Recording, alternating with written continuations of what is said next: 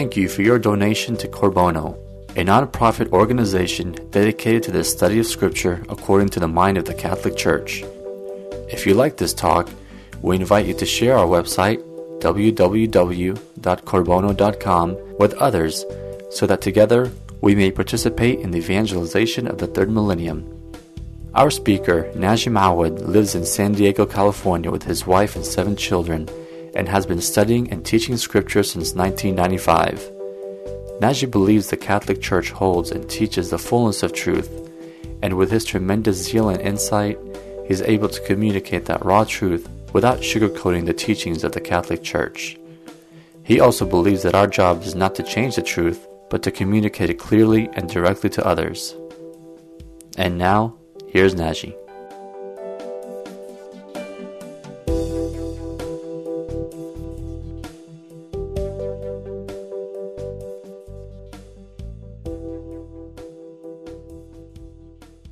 So tonight we're going to continue our study of the book of Genesis, and as you know, we have started looking at the scientific aspect of the book of Genesis, which in one sense it is a distraction, but it's a necessary distraction because these topics and these subjects have come up so often.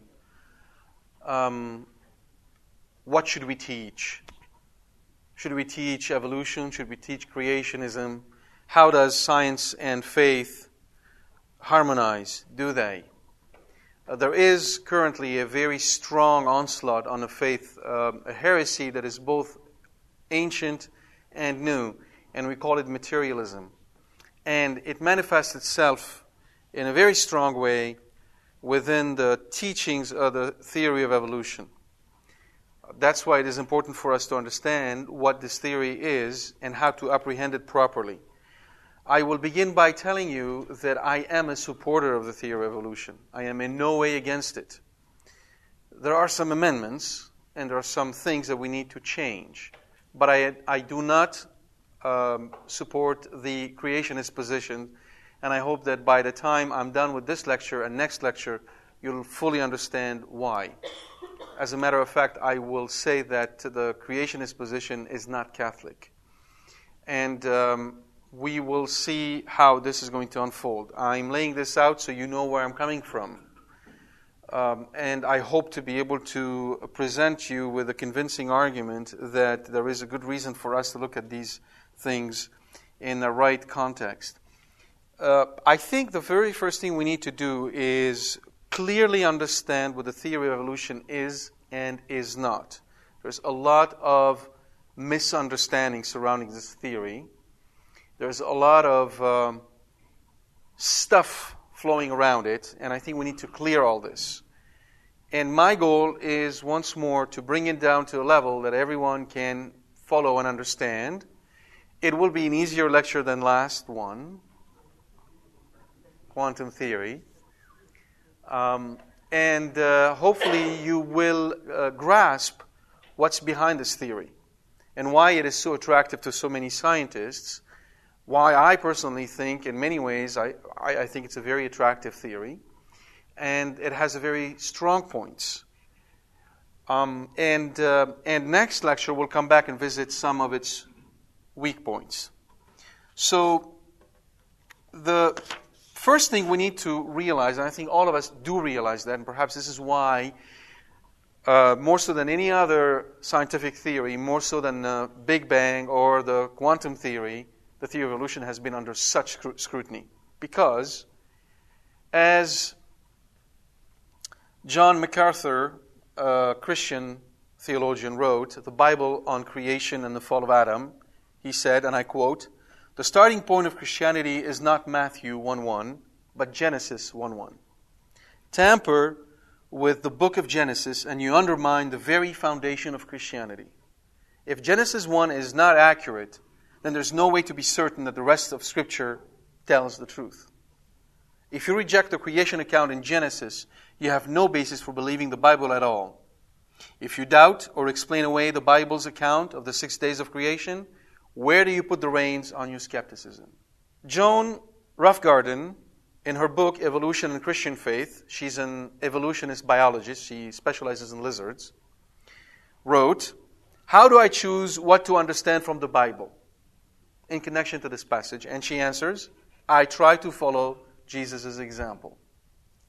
That is the conundrum that many Christians will face. How do you interpret the book of Genesis appropriately in light of what science has shown us today? Cardinal Schönborn, in his book, Chance or Purpose, writes, "Believing in God, the Creator, believing that He created heaven and earth, is the beginning of belief. That is how the creed begins. This is the foundation on which everything else that Christians believe is based. Believing in God and not believing that He is the Creator would mean, as Thomas Aquinas once said, not believing in God at all. Belief in God as Creator is the foundation for all the other things we must believe. That Jesus Christ is Savior, that there is a Holy Spirit, that there is a church, and eternal life. The stakes are very high indeed. That is why this theory of evolution has caused such a controversy. I might add, though, that this controversy is mainly an American phenomenon. Here is, if I can find my page, a point of view from Latin America, which is slightly different. In June 2005, the Universidad San Francisco de Quito in Ecuador organized a conference on evolution in the Galapagos. The distinguished evolutionary biologist Antonio Lascano of the Universidad Nacional Autónoma de Mexico pointed out that the anti-evolution movement, so vocal and powerful in the United States, was absent in Latin America. Why? He asked, and he answered, because it is mainly a Protestant phenomenon. It isn't a Catholic phenomenon. Why is that so? Because the Catholic Church has not been opposed to the theory of evolution. Now, some of you might think that there is a very clear cut between the book of evolution and, the book of Genesis, between religion and science. Well, there's been a number of polls that have been taken on this issue. I think they're worth bringing up. A CBS News poll in November 2004, based on a nationwide telephone survey of 885 adults, showed that 65% of all Americans favor teaching creationism alongside evolution. A follow-up poll of 2,000 people by the Pew Forum on Religion and Public Life in July 2005 found that 64% were open to the idea of teaching creationism in addition to evolution. Hasn't changed much. The poll shows that about 40% are in favor of replacing evolution with creationism in a science curriculum. A poll in May 2004 of 1,472 physicians by the Louis Finkelstein Institute at the Jewish Theological Seminary, together with HCD Research in Flemington, New Jersey, reported that 65% of doctors approved of teaching both evolution and creation in the schools. And 11% of Catholic doctors, plus 35% of Protestant doctors, a total of 46% of doctors, believe that God created humans exactly as they appear now. So it is not true that among doctors there's a widespread support of the theory of evolution. The majority supports it, but not all of them. Why? Because it's not really part of their curriculum. At the end of the day, if you're trying to become a doctor, you have other things to worry about, not the least of which staying awake. So the polls show that doctors do not know any more than the general public about evolution, and a majority of the public, including doctors, want science and religion taught side by side. Now, this is not a new debate. This is actually a fairly old debate. How many of you remember, or how many of you know about the monkey trial in Tennessee? All right. So if you don't know what I'm talking about, in 1925, there was a trial called the Scopes trial that brought about precisely this issue to the court. Scopes was a teacher who wanted to teach evolution in the classes, and he was brought to court he was persecuted, brought to court, and this whole trial was dramatized in a classic movie. You may want to watch it, 1960 movie called Inherit the Wind, with Spencer Tracy, and in that particular movie, evolution came out as a winner. in the movie. So why all this ruckus? Why the concern? Why the debate? Because, as we said earlier, evolution seems to strike at the very heart of Christianity, the book of Genesis. And there is a very strong knee-jerk reaction against it, so much so that people are willing to take it completely out of the class and replace it with something else. Well, for us to form a proper opinion, we need to understand what we're dealing with. How many of you feel that they completely and clearly understand what the theory of evolution is all about? Raise your hand. Okay. How many of you have some notion or idea about what it is all about? Okay. Very good. So let's try and understand what it is and what it is not. Next, we're going to see those areas where the theory is firmly established as a science. Those areas that ought to be taught in school without any doubt. And the next lecture will deal with the areas where the theory has troubles, has challenges. Yes? Is there a view as to how the Jewish population stand on the issue? In the United States? Anywhere? I don't know of anywhere. About the Jewish population in the United States, I do not have figures for this particular issue. What I can tell you from other polls that have been taken about the Jewish population in the United States is that they tend to track the general population. There isn't a Jewish point of view, if you will. The religious view it one way, the liberal view it a different way, and it pretty much blend with the rest of the population from other surveys that I've seen so far, particularly when it comes to elections, for instance. All right. There are two principles that you need to remember when it comes to the theory of evolution. Let's deal with the first one. First principle. All life is related. That's the first principle of the theory of evolution. All life is related. What does that mean? It means that all life belongs to one huge family tree. You know how some of you may today be doing your family tree and finding out you have some pirates and criminals and other things like that.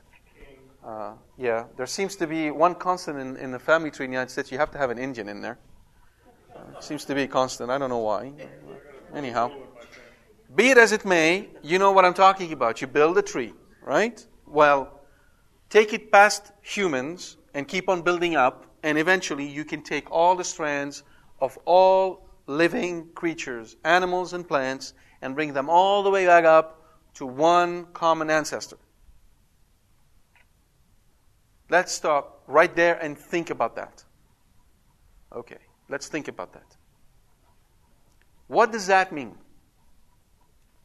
And how can that be? Well, let's deal with how can that be first. Oh, by the way, before I do that, that tells you that man, monkeys, and apes go all the way back to one ancestor. The theory of evolution, nowhere does it say that man descends from monkeys. You'll hear that often in the news and elsewhere. That's a liberal view or a poetic view on the theory. Nowhere does it say that one day there was a monkey who jumped down and picked up Times magazine and started reading it and smoked a cigar. That's not what the theory says. All that it says is that there is a relationship between all these creatures going all the way back to a common ancestor. All right? I want to emphasize this again. The theory of evolution is not teaching that man comes from monkeys. It simply teaches that all these lines, including man and whales and crabs and ants and parsley and mint and whatever else you can think of, go all the way back to a common ancestor.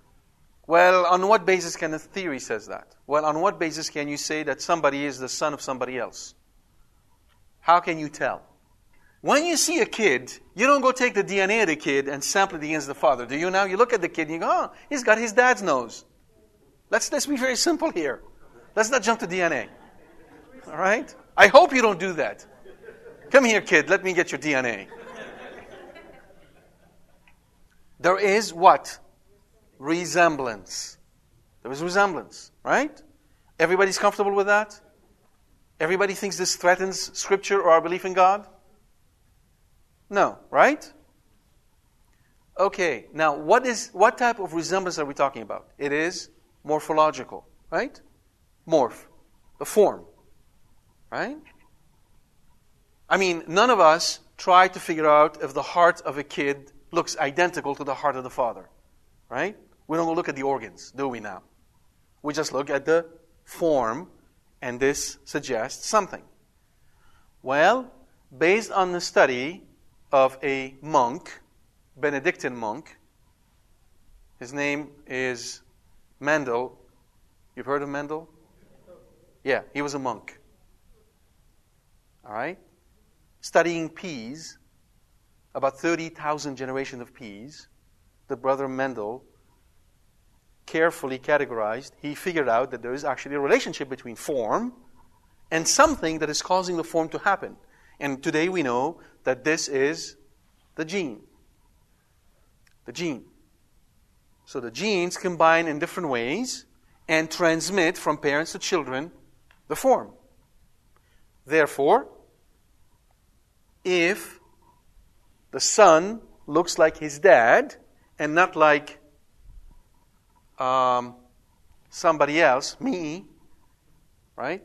There is therefore a notion that the gene strand of the son is closer to the gene strand of the dad than it is to mine. That is key as part of the whole theory of evolution. Okay? Now, it's a little bit more complicated than that, but the general idea is what we see in the form is found in the genes. All right? You're with me so far? Okay. So now, let's take that principle, that when you look at the genes, and you see genes closer to each other, there is a relationship, and extend it. And what do we find? We find that all life pretty much shares the same building blocks of all the genes. And that actually we're closer to a pig than we are to an ape, if you really want to look at it. That's why a lot of experiments and labs are done on pigs, and not so much on apes, because they're closer to us than from a genetic standpoint. Not the form, not the shape, but the genes. That's why the thinking in the theory of evolution is that all life is related. It's driven by the DNA. Why is it that all life has the same DNA? And one thought is, well, because all life comes from one source and shares that amongst all. We see it among families, and so therefore we see it in the human family, and we see it at all that is living. All right? All life is related. Now, when we will go back to Scripture, actually, if we can do this right now, let me show you that Scripture does not contradict this principle. It doesn't even say it in any different way. So the first chapter says, beginning with verse 9, "And God said, Let the waters under the heavens be gathered together into one place, and let the dry land appear. And it was so. God called the dry land earth, and the waters that were gathered together he called seas. And God saw that it was good. And God said, Let the earth put forth vegetation, plants yielding seed, and fruit trees bearing fruit in which is their seed, each according to its kind, upon the earth. And it was so. The earth brought forth vegetation, plants yielding seed according to their own kinds, and trees bearing fruit in which is their seed, each according to its kind. And God saw that it was good. And there was evening and there was morning, a third day. And God said, Let there be lights in the firmament. And then after that, going to the fifth day, and God said, Let the waters bring forth swarms of living creatures, and let birds fly above the earth across the firmament of the heavens. So notice, God doesn't create. You notice? There's no direct act of creation. He says, Let the water bring forth. There's a creative principle in the waters that bring forth life. And we're going to study this a little bit more carefully. But the idea here is that essentially God is saying life is essentially sprouting everywhere according to His will. But nowhere here does it say that these are substantially or fundamentally different. So on that particular principle, there's no contradiction between the book of Genesis and the theory of evolution up to a point. And that's where we have our first difficulty. So, when we say our life is related, what do we really mean? We mean according to the theory of evolution, that we share the same gene pool. So far, so good. However, the one thing that we affirm, and this is a dogma that must be believed and assented to, God at one point in history intervened miraculously and put into a creature a supernatural soul. That is not the fruit of evolution. And that cannot be explained through evolution. Why? Because evolution is about the material progression of life. The soul is supernatural. Is there a contradiction between the two? No. However, one of our problems today is that the way the theory is taught seems to indicate that man evolved from this early ancestor, and he is purely the product of that early ancestor. Therefore, man is purely material. Material. Man has no supernatural dimension. Once you deny the supernatural soul of man, you've basically denied all of Scripture. Okay? We call this approach materialistic evolution or atheistic evolution because they tend to go hand in hand. But this is not science anymore. This is theology. The scientific theory itself simply says that we have now an understanding that all life seems to be related, and there are degrees of relationship, and therefore we think that all of life goes back to a common ancestor. When in a theological sense, we say God created all of life. So the fact that all of life seems to be related is a signature of a common creation. So there's no reason for us to feel threatened by that particular statement. All life is related. Fine. Anyone has issues with this? Anyone has a difficulty with this particular statement? Well, I do, but I'll tell you about it next time. All right? Rich? I knew you were going to ask that. That's why I didn't bring it up. Yes, each within his own kind. We're going to come back to this. This is going to be a very interesting topic. What I will tell you, though, is that there is a teleological principle that says that if God has put into the nature He created the intention of bringing forth life, each within its own kind, that it's entirely possible that this would happen because it would be guided then by providence. You see, we're going to come back, and it's actually a very deep problem, right? And we're going to come back, and it touches also on the issue of pain, on the issue of suffering, on so many different issues regarding this each with his own kind. We're going to come back to this. But on the overall principle that we're all related, I don't think anyone will have any issue with this. Okay? All right. By the way, just so that you know, about 50 to 99% of our DNA, what is the DNA?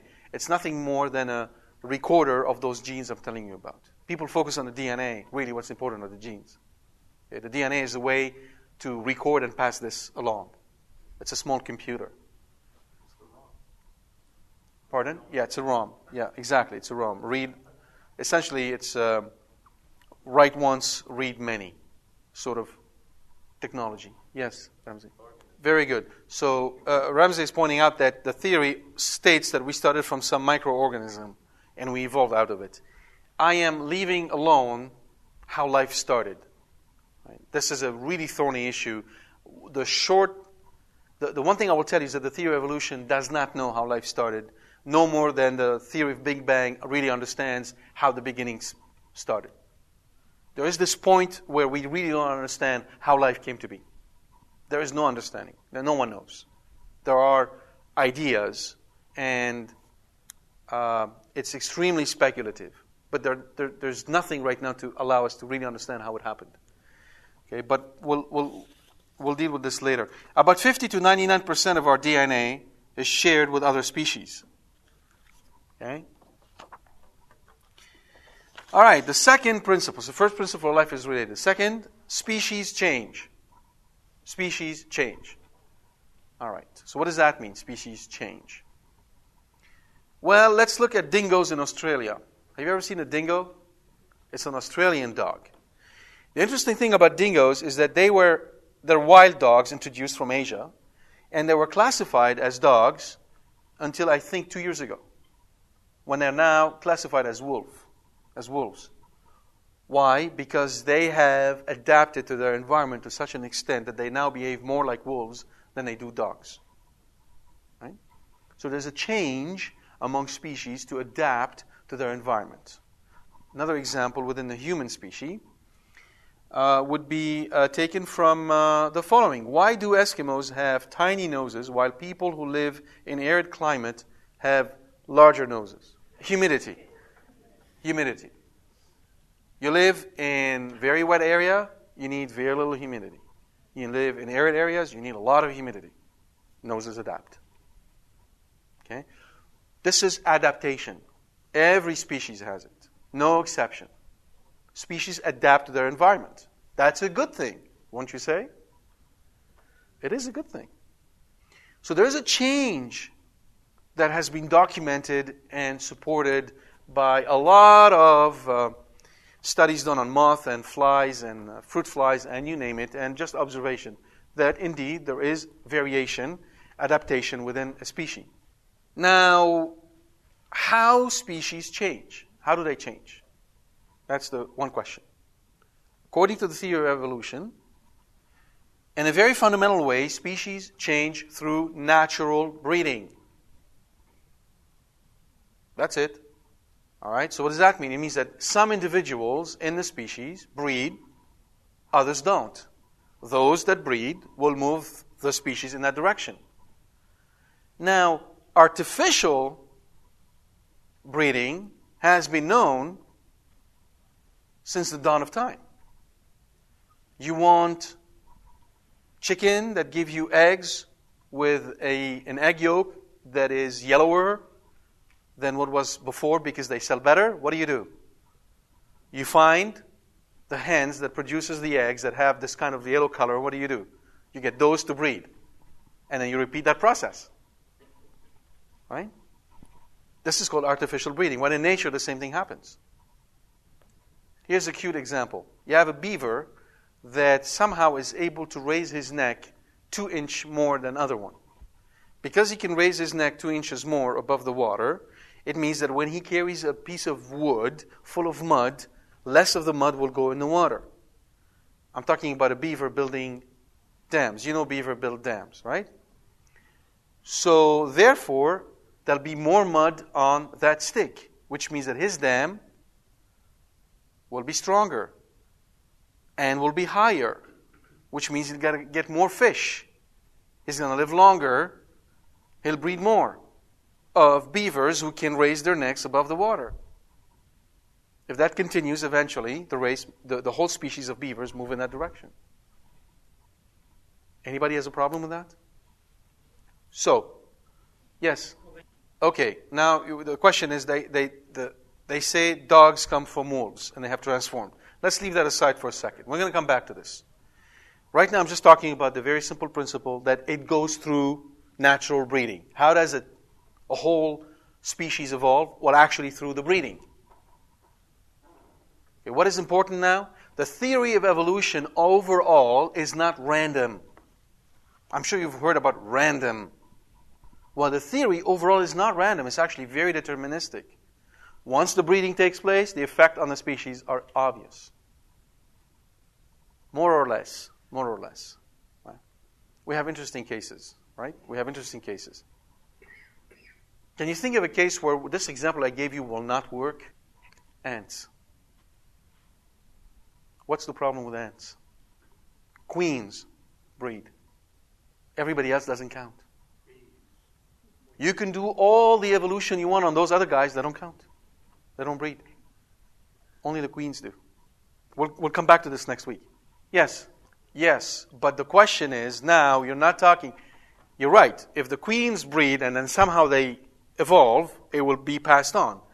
The question is, you don't have now a large part of the population that suddenly has randomly evolved. You have to hit those queens.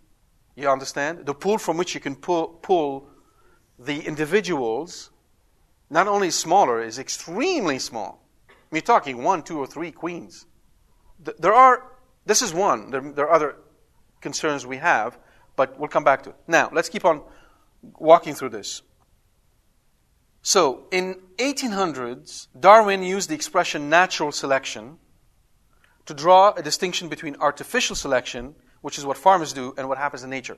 Back then, that's what it meant. Unfortunately, the term selection today has an overloaded meaning.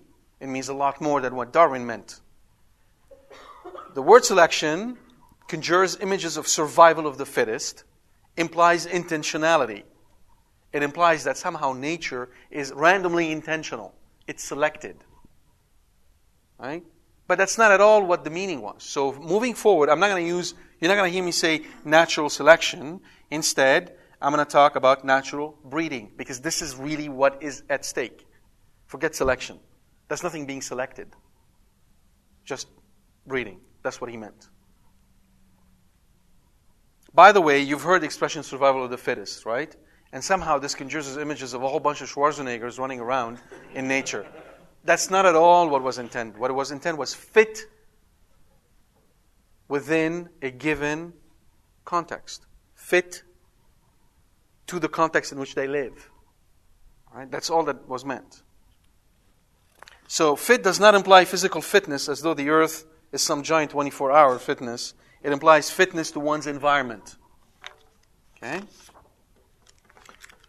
So far, so good. There should be any controversy as far as this goes, apart from this issue I mentioned earlier about the soul. Okay, so we know that change occurs through natural breeding. Fine. So there are two key factors to this change. 2 key factors for this change in the species. We call these source of selection and source of variation. Source of selection or source of breeding and source of variation. Usually, the source of selection or breeding is nature. Okay? In other words, there's no human intervention into the process. The question now is, what is the source of variation? And that's where we start with the controversy. The discovery of genes provides one answer. The source of variation is the genes, because individuals within the same species have different genes. Okay, so far so good. Now the next question. Why do they have different genes? In other words, where does this variation in the genes come from? That's the core. That's the crux of the whole matter. And I'm going to tell you right now, when you start thinking about it, you really think about it, this question is asking another question in a different way. This question is saying, how can I reconcile predestination with free will? This is what's at the heart of this question. How can I reconcile predestination and free will? It seems far-fetched, but bear with me, and you will see how this connection is right there. For the time being, how are genes different? Between 1920 and 1940, evolutionary biologists such as Ronald Fisher, J.B.S. Haldane, and Sewell Wright suggested that the genetic variation needed for evolution by natural breeding came from mutation. Mutation. Okay, so genes change because of mutation. All right, what's mutation? Well, as you know or may not know, the way this whole thing happens is that genes, part of the DNA, are copied. Right? So this is how a baby grows. This is how cells divides. Genes are copied.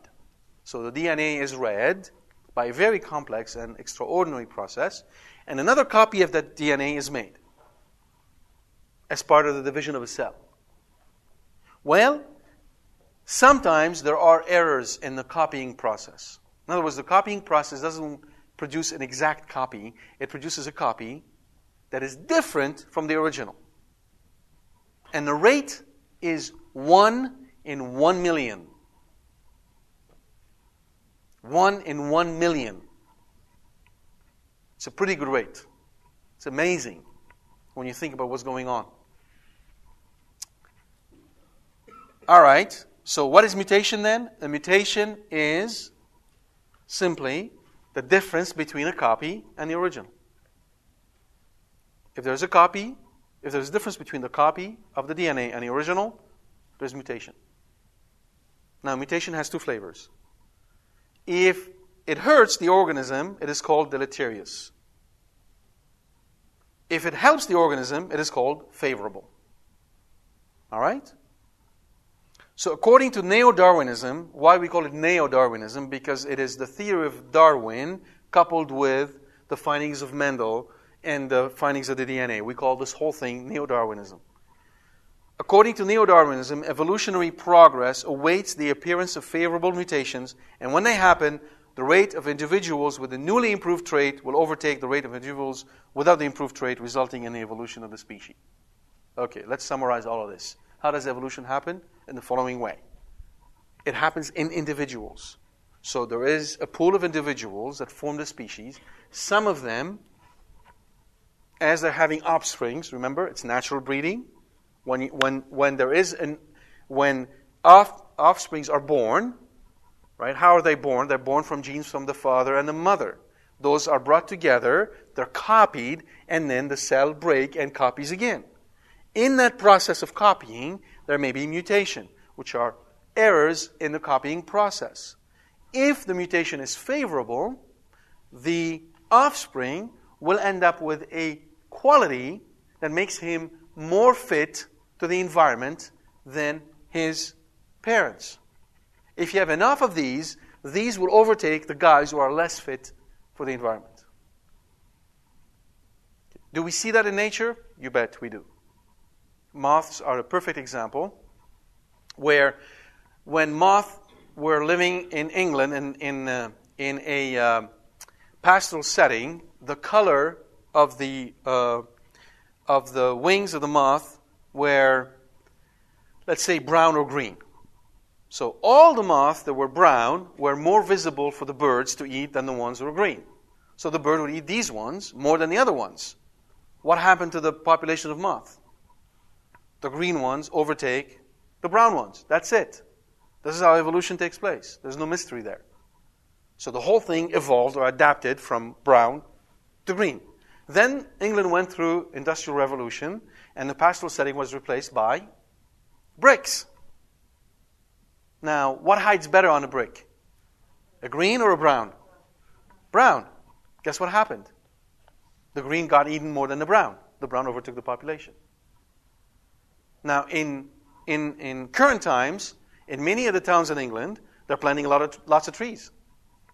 What do you think is happening? Switching back. This is how it happens. There's nothing extraordinary about it in a fundamental sense, but there is something very extraordinary about it in another way. Okay, so how does this whole evolution occurs then? It occurs this way. You have a population living in an environment. There may be a change in the environment, a new predator, or change in climate, or what have you, that cause certain individuals to be weaker as far as the environment goes than others. Those go. The ones who have the stronger trait stay, and their offsprings take over. And if we continue this process, you have species evolving to fit their environment. Okay? This is it. This is the crux of this whole theory of evolution. Two principles. All life is related. Species change. Species evolve. I'm simplifying still. I want you first to appreciate the power and the beauty behind it.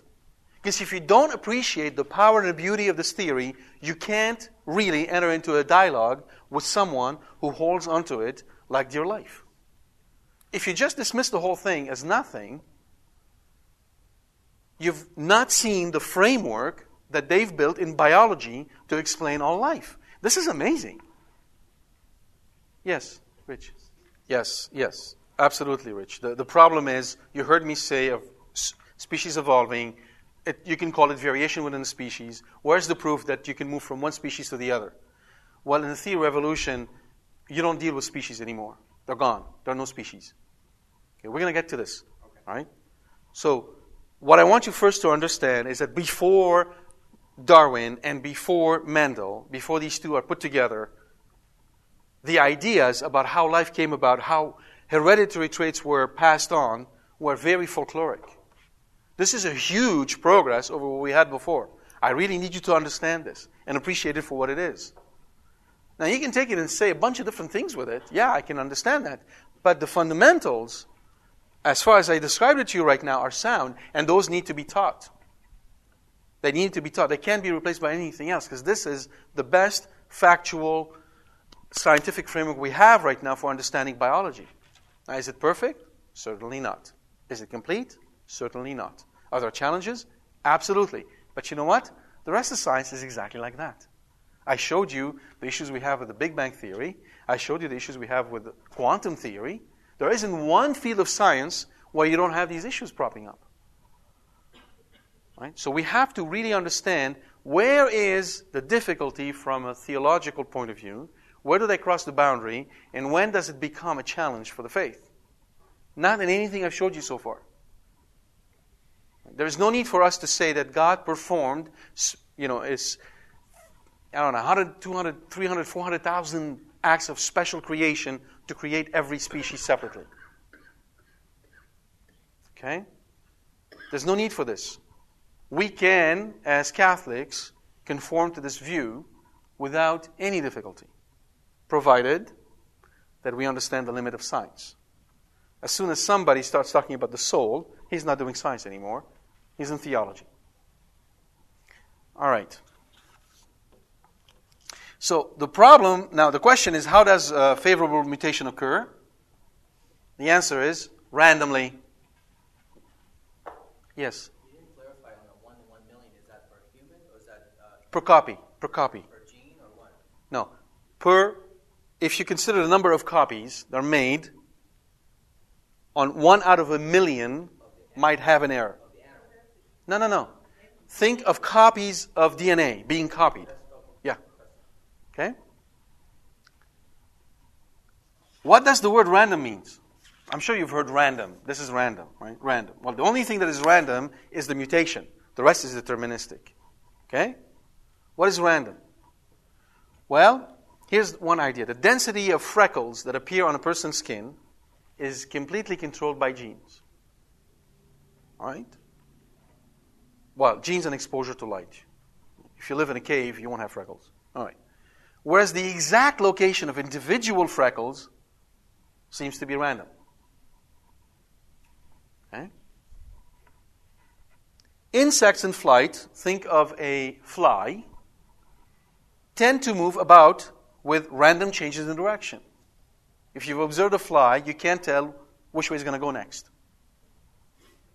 making it difficult for pursuing predators to predict their trajectories. So it sounds like in flies, you really have embedded a random generator that gets the fly to move whichever way. So randomness isn't just about pure ignorance. It's not like it's hiding our ignorance. There are phenomena in reality that seems to be purely random. The other one we've seen in quantum theory is at the level of the particle. It seems that the way the particle behaves is truly random. There is a level of non-determinism built in. What is randomness? It's a lack of order, purpose, cause, or predictability in non-scientific parlance. A random process is a repeating process whose outcomes follow no describable deterministic pattern, but follow a probability distribution. Okay. Now, here's what's interesting. You go talk to evolutionary biologists about what randomness means, and you won't get one answer. There is no standard answer for what randomness is in evolutionary biologists. I'll give you 2 examples. Richard Dawkins, in his book, The Blind Watchmaker, states, natural selection has no purpose in mind. It has no mind and no mind's eye. It does not plan for the future. It has no vision, no foresight, no sight at all. If it can be said to play the role of watchmaker in nature, it is the blind watchmaker. According to him, in nature, the process of evolution is truly random and has no purpose. It is purposeless. That's his position. Now, others, such as Joan Roughgarden, which I quoted earlier, would interpret this to mean, randomness, that the direction of evolution comes from the breeding side, not the mutation-generating side. So when they say it's random, they mean that the direction of evolution comes from the breeding side. That's what they mean by random. Very different from what Richard Dawkins is talking about. She adds, for us, saying that mutation is random is a professionally acceptable way to admit ignorance. There isn't one monolithic view on randomness among evolutionary biologists. We need to keep that in mind. Okay? Because it's really very tough not to crack, defining what randomness is. And presumably, the gamut of belief in what randomness is may go all the way between these two positions. Ignorance and nature is completely random. They haven't figured that one out because they really don't know. Why? Because we don't have an operational model of how evolution works. That's the sticking point. We don't understand how evolution works. The difference in maturity between the theory of evolution and the theory of the Big Bang is that in the case of the theory of the Big Bang, we're really approaching a completely operational model. We can explain how this happened step by step, second by second, as I walked you through it. All the way down to very, very specific details. That is still lacking here. We don't have that. So, the question now, does evolution have a direction? So, evolution is taking place, and we're going to come back and question those questions, but let's assume now evolution is taking place. Is there a direction? Is it going somewhere? And there are really two points of view. Progressive evolutionists, including Theodosius Dobzhansky, you may have heard of him, whom in 1954 published an influential article titled Evolution as a Creative Process, pointed out that the outcome of natural breeding led to marvelous improvement in the breed. He was studying fruit flies. Ronald Fisher, Sewell Wright, who developed the famous fundamental theorem of natural selection, John Roughgarden and others proposed the idea that evolution seems to benefit the species overall. It had a positive direction. When you look at evolution overall, it looks like it's benefiting the species. There's a positive direction to it. Okay? And this is taken from a scientific point of view. They're not trying to argue from a theological point of view. They're saying, look, we started with a little thing like that, we ended up with man. Well, there seems to be a positive direction embedded in evolution. Do you understand? In other words, the purpose of evolution is to evolve positively. That's what they're saying, according to the observations they have. Roughgarden, for instance, did a lot of studies where she looked at two species interacting, and she noted that when those two species actually end up working to help each other, both benefit. But when one is trying to expand at the expense of the other, both lose. And then she has and these are based on observations of lizards and their environments and other things like that. But the whole idea, therefore, is that within the process of evolution, there is this business of positive evolution, moving forward. Other evolutionists, basing themselves on a segregation distortion case, where, well, never mind, proposed that there was no direction to evolution. So there are two schools. They're divided on that subject. Some say there is a positive direction. Others, Dawkins is one of their most famous advocates, says there is absolutely no direction. It's completely blind. It doesn't know where it's going, and it doesn't matter. And if we're here, we're a product of chance. That's all. So, key fact, the jury is still out on this issue, and there's no consensus. And before we know it, there are going to be more and more breakdown into the different views of the theory of evolution until they can come up with something that is a bit more operational than we have right now. Now, let me show you a radical view, which is very interesting. I read it in The Blind Watchmaker, and Dawkins has a great style of writing. He's very clear and entertaining, and he's wrong in a number of things. But beside that, he writes with a lot of clarity, and he presents a model that, from my point of view, is very exciting, very, very interesting. So here's what he says about this whole evolution deal. Throw away species. Forget species. No species. They're just life. Now, imagine, if you will, a grid. Right? It's just a regular two-dimensional grid. Vertical lines, horizontal lines. Put a starting point, say, at the left end of your page, towards the middle. And now, on every intersection on this grid, there is what he would consider to be a potential creature. A potential creature. So every intersection of the grid has a potential creature on it, a creature that might come into existence. And so what is evolution then? It's nothing more than a random path from that starting point through all these creatures. The book is 500 pages long. I just summarized it for you. Well, he says more than that, obviously, but that's the fundamental idea in his approach. It's essentially start here, and then it is a random walk. There's no rhyme or reason for it. There's no purpose for it. It just happens because the mechanism is such that when you start this engine, it'll keep on running.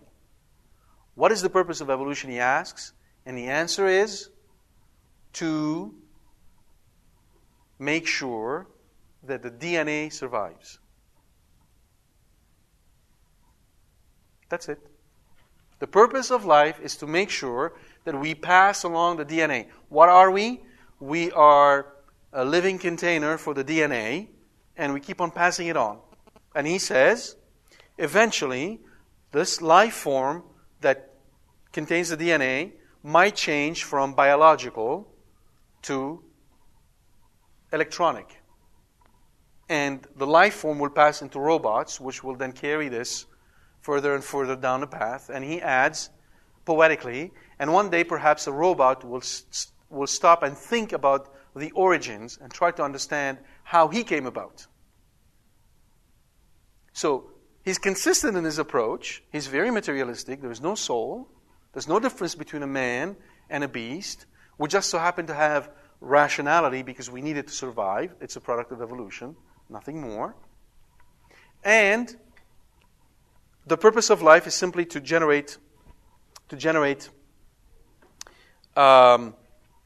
make sure that the DNA survive. He says the DNA is really the eternal form of life. It's the DNA. I'd say he's about 2 steps away from creating his own religion to compete with the Church of Scientology. 2 steps away. I kid you not. I'm just expecting this to happen anytime soon.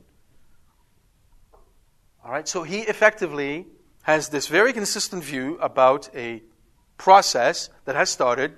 Why? Because it just started. Okay, and that continues to evolve through this process.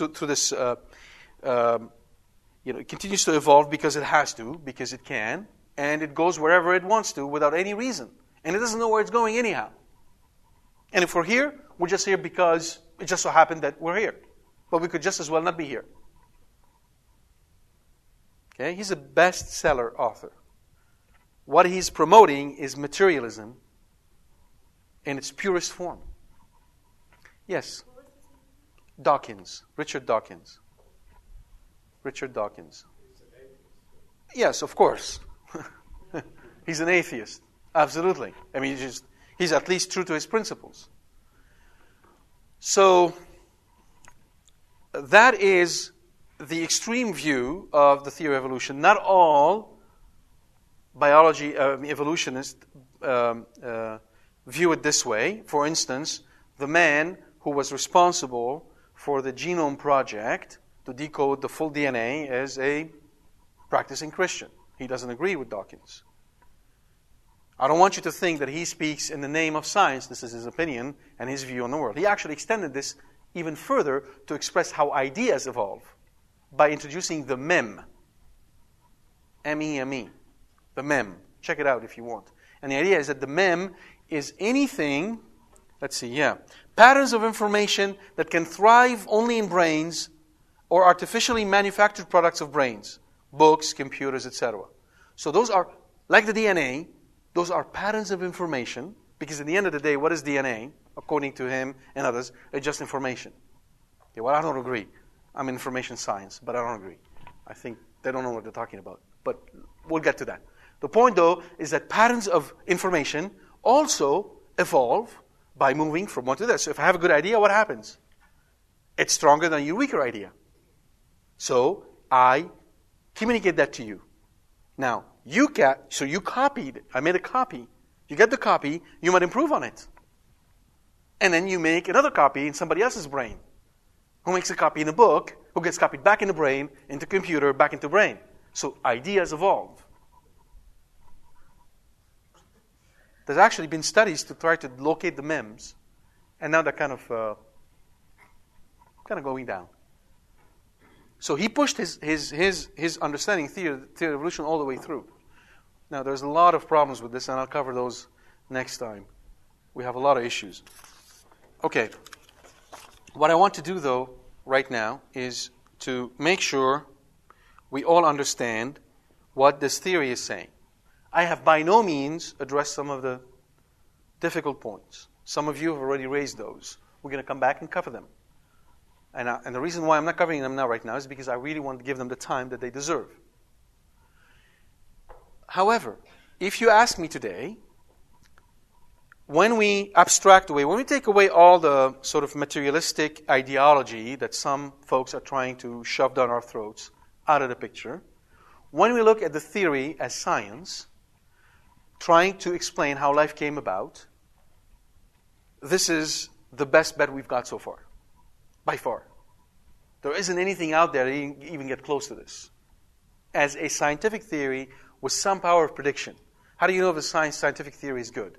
Well, it has certain key features to it. Number one, it is simple.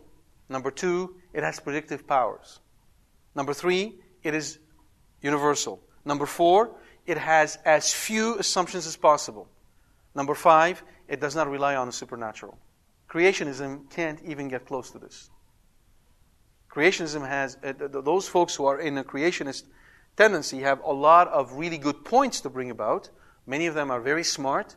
Many of them are very capable of doing the right analysis, and they speak with eloquence, and they have a lot to contribute to. I'm not trying to tell you that they don't know what they're talking about. A lot of them actually do, much more than I. But do they have a full theory? No. No more so than people who tell me that the world is 10,000 years old or 5,000 years old. They can critique the existing theories, yes, but they don't have a compelling one to replace it by. If there was one, I'll take it. But there isn't. However, the theory of evolution, as I propose it to you, has nothing in it that contradicts Scripture from a material point of view. Right? From a material point of view. I'll tell you what our challenges are going to be.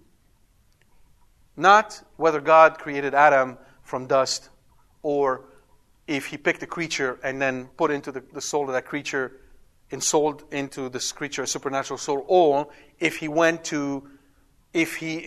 instilled into Adam the supernatural soul when Adam was conceived. Any of those interpretation may work. Some have some more difficulties than others. But any of them would work. All right? The tough nut to crack for us is Eve. Well, as usual. I'm just kidding. It's Eve. Because in the case of Eve, God made Eve from the side of Adam. That is a dogma. This is not poetic. This is not a poetic style. There is truth behind it. We have to contend with it. All right? We can't just ignore this and say, well, yeah, that's sort of poetical to say that somehow they're related. This is something that requires assent of the faith. And therefore, we need to remember what I told you last time. We do not build our faith on science. Only a fool would do so. Because science is ever-changing. Everything I told you today, in 10 years from now, we'll be all laughing. Because they found something else that completely changed everything. Who knows? Science is ever-changing. Right? So which brings us back one more time. Why would Catholics have a difficulty stating that in, say, a university setting? Why? Because they themselves are not sure of the foundation of the church and of the world being a cosmic liturgy. But when Catholics understand this and are now certain that the world, the whole universe, is a temple created by God for us, so we may give Him glory, and that the liturgy is really the source of life. It's this tree of life that God planted into the world to feed the world.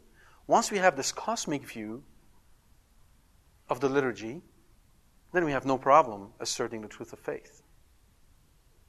Hence, our fundamental crisis is not, was never, will never be, in a stricto sensu way, the attacks made by materialists.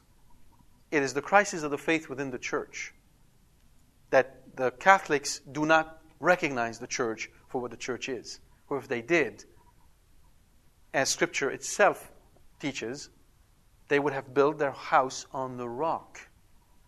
And all the storms of materialism would come, and their house will remain unshaken. But if it is when they move away from the rock, and they build their house on the sand, which is, in a sense, science, because science is always shifting, when the shift occurs, what will remain from their house? That's the challenge for us. What does it mean to be Catholic? And you will discover that there's a lot for us to learn from the book of Genesis once we really hit the ground running studying the text. All right, we have some time for questions. Yes? Well, no. See, that's the problem. We do not have any evidence, any tangible evidence, that this is what happened at the beginning of life. We only have very circumstantial evidence based on fossil records, and most of those are kind of problematic. But what we have is a theory that kind of says, based on what we know right now, if we run the movie backward, everything seems to be pointing to one beginning. Just as when you run the movie backward in the universe, everything seems to be... Before the fall of Adam and Eve, was there anything like mutation? Well, of course, we have no way of knowing. However, there is no reason to think that there was no mutation before the fall of Adam and Eve. In other words, if this process of evolution was purposely willed by God, then it is good. Now, there are some issues we need to talk more about. But fundamentally, if that's God's will, it is good. And it predates the fall. It isn't a distortion or a disorder, if that's what you have in mind. Yes. Yes. Yes. Evolution teaches that human evolved from another species all the way back to a very simple organism. But what evolution does not teach is that we descend from the apes. In other words, it wasn't true that at one point you only had a population of apes, and one of these days, two of those apes got up and said, howdy. But we didn't look like humans at one point. Correct. We did not look like humans. Correct. But remember, without the supernatural soul in us, we would not look like humans either. And there are a lot of those around right now. Yes. Yes, that's what they said is a positive sense of evolution. You're bringing up the issue of loss of appendage. There is a problem that Darwin noticed when he was going about, and others noticed as well. Why is it that a serpent seems to have a part of a hip? Why is it you have birds that can't fly? Why do you have all these things that makes no sense? Why would God create a bird that can't fly? Here, I don't like you. Zap. Try to fly now. Ha! I mean, how can you ascribe purpose to something like that? And that's where the theory of evolution has power. It says, okay, that's the process of evolution. They used to use the wings before. Their environment changed. They don't need to use the wings anymore. Makes sense. There's power to it. Now, the problem, again, is that we have never seen it happen. But there's definitely a power that is much better than saying, well, God created this poor creature this way. Okay, and besides, it gets us into a much deeper problem when we talk about pain, as we'll see next time. Yes, right. But that is something that is completely constricted to the humans, not to anybody else. Okay, and we'll get to talk about that a little bit later. It's a really interesting process you're describing here because it's the opposite of evolution, right? It's going backward. This is one of my pet peeves with Dawkins' theory. It seems to be only linear. So, but fundamentally, it is a point that says, well, yeah, evolution can happen because obviously something changed in the race that made it unable to live 1,000 years. How deep was that change? How powerful was it? Who knows, right? So that's a good point. Yes, yes, because the problem, see, is that the Protestant movement does not have the church. All they have is Scripture, right? All they have is Scripture. All they go by is Scripture. So, you mess with Scripture, you mess with the entire set of belief. And evolution strikes at the heart of it, and makes it really, really difficult for anybody who holds the book to figure out a proper way to interpret it. How do you interpret Scripture? If you tell me Genesis is not literal, because science seems to say so, then what other passages of Genesis are not literal? What are the passages of Genesis, of Scripture, I have to interpret differently? Maybe Christ is just a man, right? As soon as you break that point, since you said that the foundation of your faith is the book, as soon as somebody shows you there's ambiguity in the way you interpret that book, that person introduced doubt in your faith. Catholics don't have that problem. Our faith is founded on three things: Scripture, magisterium, tradition. And they work all three together. All three together. That's why we're not as impacted as they are by this whole issue. Or we shouldn't be. Yes? How many years did Scripture tell us passed between creation of man and Jesus' time? About 5,500 and something. Right? And if you consider this timeline, and you kind of go back and look at the Bronze Age and correlate it with what Scripture says, you will see definitely some correlation. Right? It isn't all fanciful. The problem, though, and we see that also in the genealogy in Matthew, we're assuming that it is an American who wrote all that. And he was driven by historical exactitude. He had to report on every person in the whole genealogy. But in Matthew, we know this is not the case. We know in Luke it's not the case. They're jumping. They're only going to specific people. Because they are not bound by this. You understand? So what is literal interpretation? We have to be careful. Correct. Luther removed 7 books and parts of books, and it essentially, in the English world, became the King James Bible.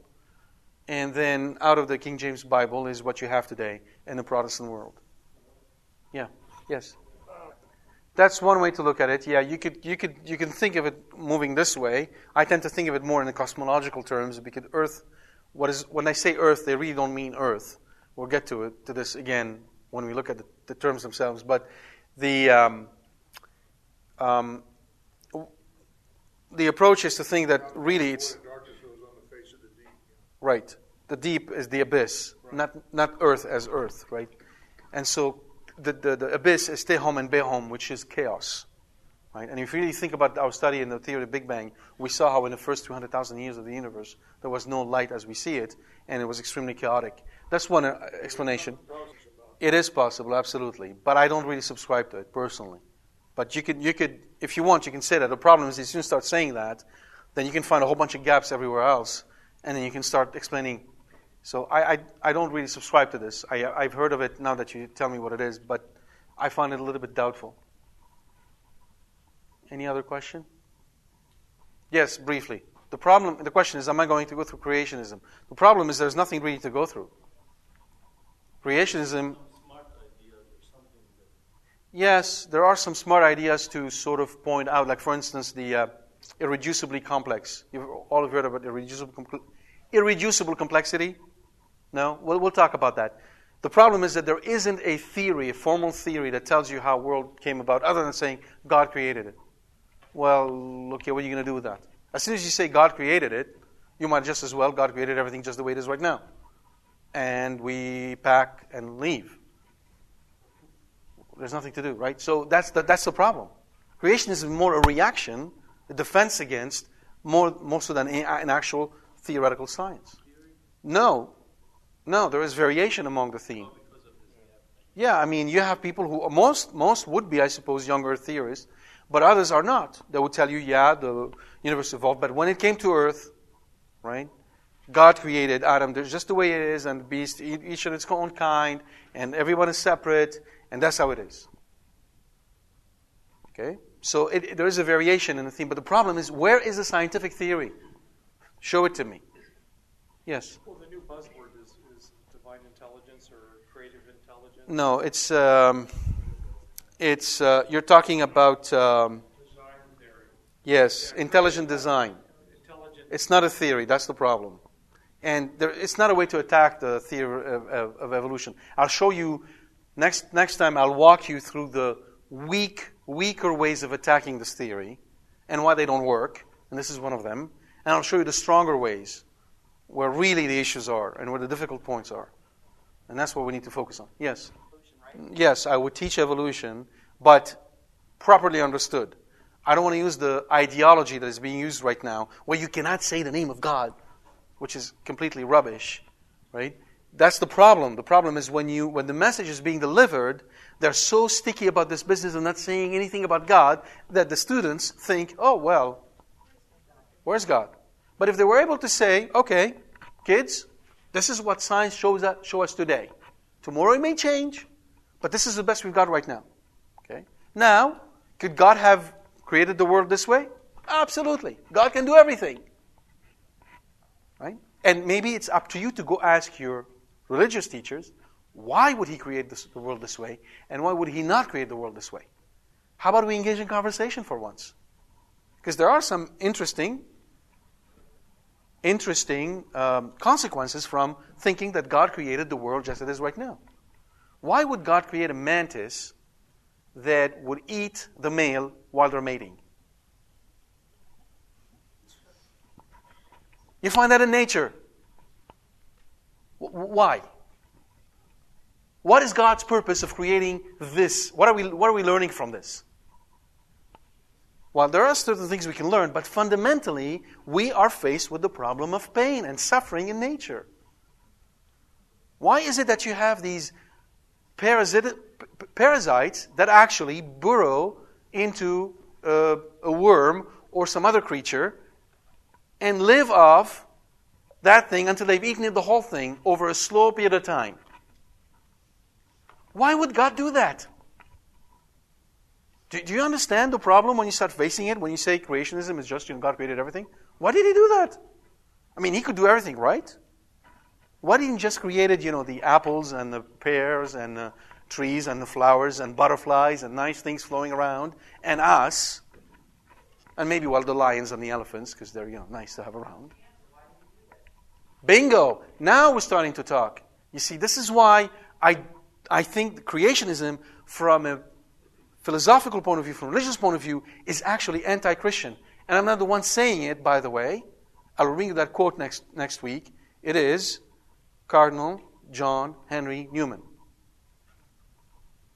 And not only him, other leading Catholic thinkers. So, yes. Yeah, I mean, I don't even go there. This is funny. I mean, how could they come up with these theories? Why does the universe look so old? Well, God sort of put that piece of bone over there and made it look old.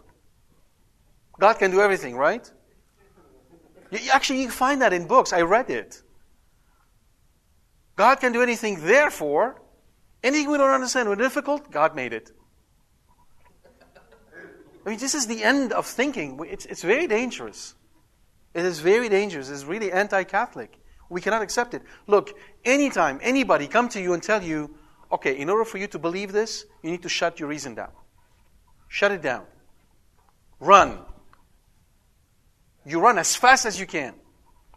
Because faith does not contradict reason. Faith goes beyond reason, just like love. When you love somebody, you don't sit down and reason it out. A plus B equals C, therefore I love this person, QED. Do you do that? No one does that. But does it contradict your reason? If somebody's beating you up and telling you he loves you, do you believe him? No. Why? Because your reason is telling you otherwise, right? So our faith is reasonable. It's a reasonable faith. That's the beauty of the Catholic faith. It engages your reason completely with full liberty to its extreme, and then takes you beyond. So anytime anybody comes and says, well, this bone was here because God made it look like, nonsense. You just can't take that. Well, Michael, I'm sorry. Yes. Yes. In one sense, I completely understand this answer, because St. Ephraim would say this, St. Methodius would say this, many of the Eastern Fathers would say this when it comes to the fact that God is the unapproachable light. He's the other, the one we can never understand. Yes, I can understand this. That's about God in His essence. but not when God talks to us. Scripture tells us nature is the book of God. God speaks to us through nature. Right? Isaiah found God in the breeze. What is the breeze for? For us to find God. Jesus used pastoral images all the time to help us understand what He's all about. So when God speaks to us, He, being a rational God, be better intelligible so we can understand Him. That's where He's going wrong. Why would God put a bone and make it so unintelligible for us? He wouldn't. See, the question we asked last time, why is it that there are mathematical laws governing the universe? That's the key. Because God is rational. God is intelligible. God is constant. God doesn't change. God is good. Right? Yes, that's a very good point. Absolutely. We need to be in dialogue with God. And if nature can't help us get to understand God, then there is no purpose to it. Look, why do we have kids? From God's perspective, why do we have kids? No. That's secondary. Really. In God's eyes, that's secondary. To glorify Him, yes, but what does that mean? Very practical. Very, very practical. So we can understand Him. So we can come to love Him. Because when we have kids, and I behave a certain way, they don't listen, they're stubborn, they're doing this and then the other, they're stealing the candy, right? We look at them and we go, whoa, you really love me, don't you? Because we see what we're doing. So the family is a school of God. It's given us so we can learn. Why do we have a dog? We learn the virtues from the dog. Patience, fidelity, generosity. Right? Why do we have a cat? So we can say God is mysterious. I got 2 of those things at home. All right? So, anyhow, all of nature is the book open that God wrote for us to lead us back home. Right? That's the natural understanding we share with everybody. The supernatural understanding is really nature is part of the liturgy to glorify God. Right? That's the thing that only Catholics have or should have. And we're going to get into this when we hit the book Genesis itself. Yes. Absolutely. That's a dogma. Thank you for bringing this up. Definitely. We've talked about this in the previous talks. Absolutely. God created everything out of nothing. The only question is, did He create everything directly Himself, or did He allow a secondary process to participate in His creative act? And we Catholics tend to think it's the latter. Why? Because of Our Lady. You see, Our Lady is co-redemptrix. All right? What does that mean? She participates with and under Christ in the salvation of the world. Well, if I can't say that the world somehow participates with God in the creative act, if I can't say that parents are co-creator with God in bringing forth eternal souls in the world, I'm not going to be able to say this about Our Lady. You understand? There is a consistency and a logic and a theology of the Catholic Church that brings forth all these elements from the Big Bang to the theory of evolution, properly understood, to theology, to Our Lady, all together in a consistent view. It's a beautiful symphony. We just have to discover it. The liturgy is the key. It's the door. It's the royal door that leads us to a full understanding of all of this. God bless you.